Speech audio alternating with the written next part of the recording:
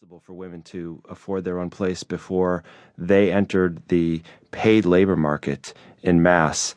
And in places around the world where you have not just general affluence and a welfare state, but also economically and culturally independent women, you see a real spike in going solo.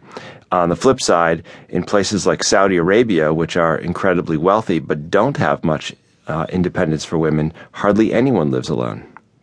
But there still is a stereotype, I think, that a lot of people who live alone are lonely and maybe also neurotic. I guess I'm wondering if that still comes out in the people you've talked to. I think it does. Our attitudes have changed, but not entirely. And we still expect that most people will get married and live in families, even when, in fact, we live in more interesting ways. I would say that we have a thing we lapse into, especially in the United States, a conversation that says we used to live in simpler and better times when our families were tighter, our marriages worked better, our communities were more cohesive, kids played in the streets, we were less lonely. It's as if there were once this golden age. I'm very skeptical of that view, actually. I'm not really convinced that the 1950s and 1960s, that golden age, were all that golden, and there are TV shows out there like Mad Men that say something quite similar.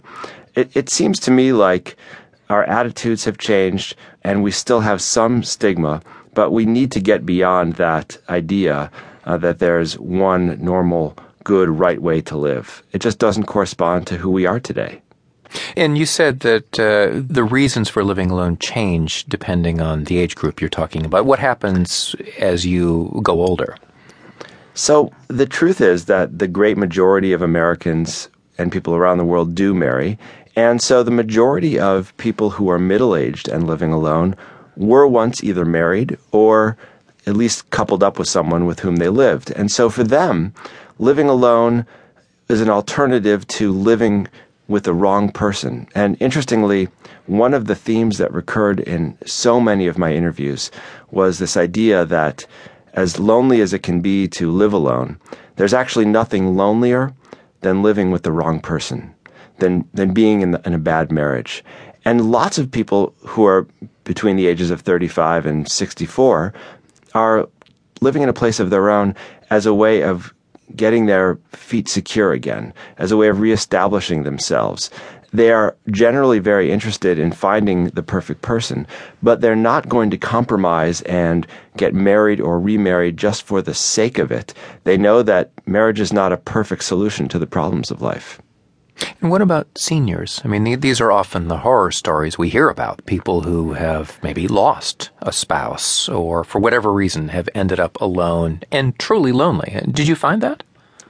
I did find many like that, and I should tell you that the project that resulted in this book began as a follow-up to a book I'd written about a great heat wave in Chicago in 1995, and the story of that book was that so many hundreds of people were aging alone and dying alone in the city of Chicago, which is my hometown.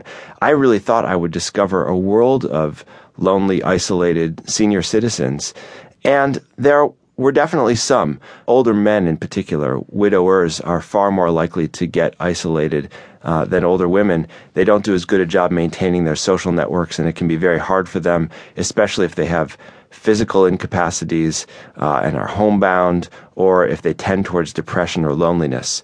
But the big surprise to me is that the features that really characterize older people who live alone is their resilience and their capacity to do things.